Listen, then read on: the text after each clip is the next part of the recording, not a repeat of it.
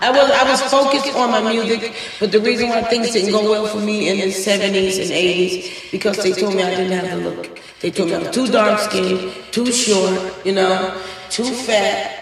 And then once I got past 25, I was too old. So the 70s and 80s didn't do it for me as far as singing, trying to get out there and make something. They didn't want me. So that's why I just did more church, and I just did 9 to 5 jobs working. I got a job like in Rikers Island. I was a prison guard. I worked for Wells Fargo Armed Security. So I just went and did jobs, management, in office buildings. But on the side, I still did wedding bands and, some weekends, little job here, little job there. So I'm 51 now. So the last 12 years I've been doing soul and the R&B with the Dad Kings.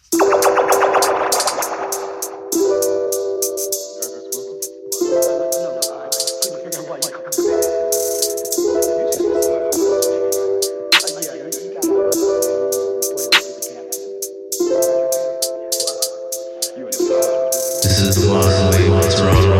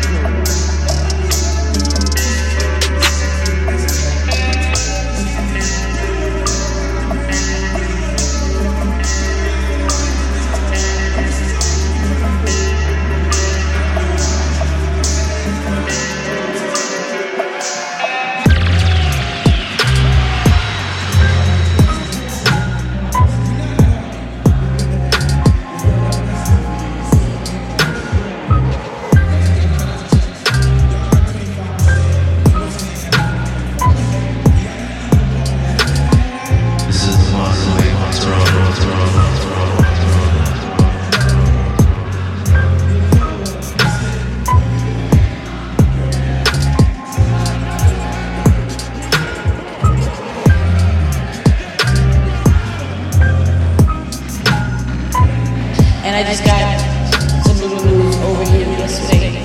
Someone from France, Euro, what they call the radio station, Euro 2 or something like that. Main Street.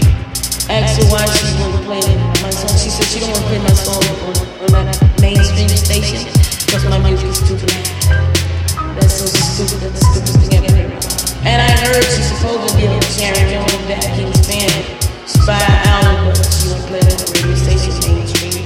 It's too black. I don't understand that. She rather play something on where these guys be all talking about the butts and the behinds and the whipping this. And my stuff is like, how do I want to get married now? One of these days, one of the nights, you know, man, simple stuff. And she says, stupid ass. What does she want me to do? I am black. What she expect from me?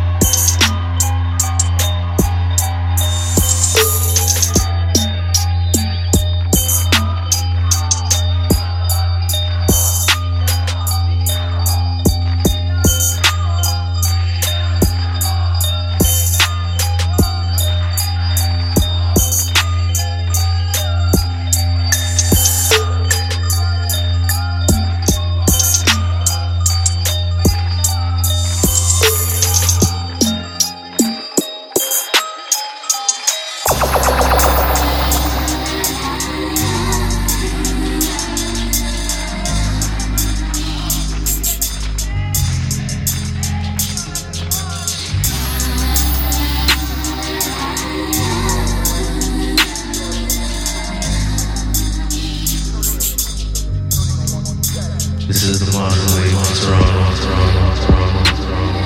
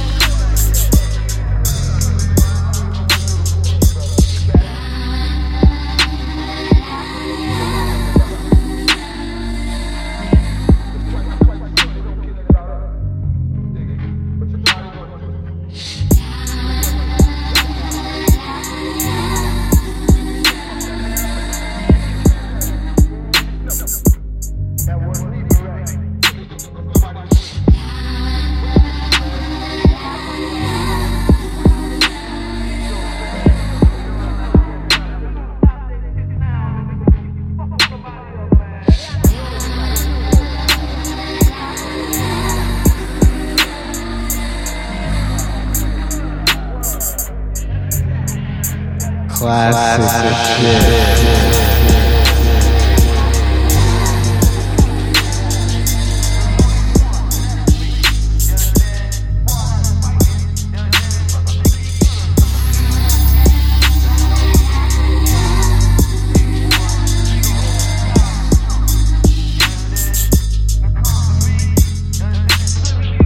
I think maybe that's what happened with my musical background, being in the South, being born in the 60s, being around, I mean, in that time. So I grew up, 66, 76, 20, so I think what we're doing, I had more than just James Brown. We had like the Stacks, Motown, Otis. Booker T and MG's Blues, Pinkett, Rita Franklin, so I had all of that coming up. This is the modern wave on Toronto.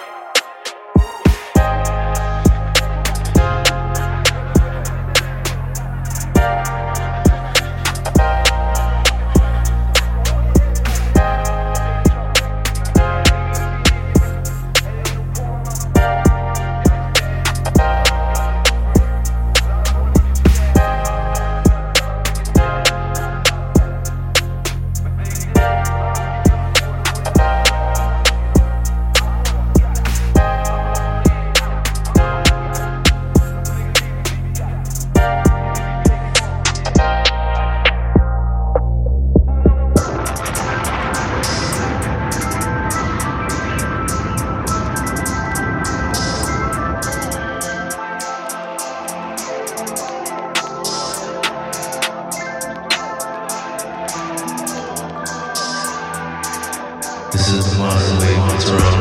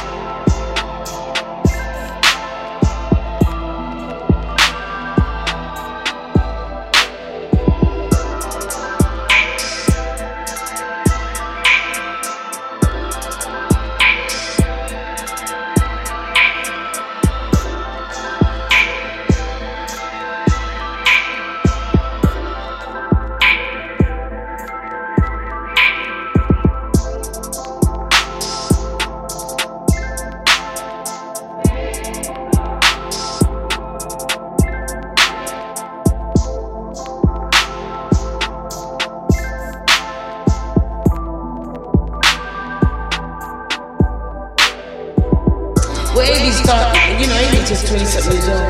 And Amy went to that sound because of me, and in that case, she was inspired by our songs.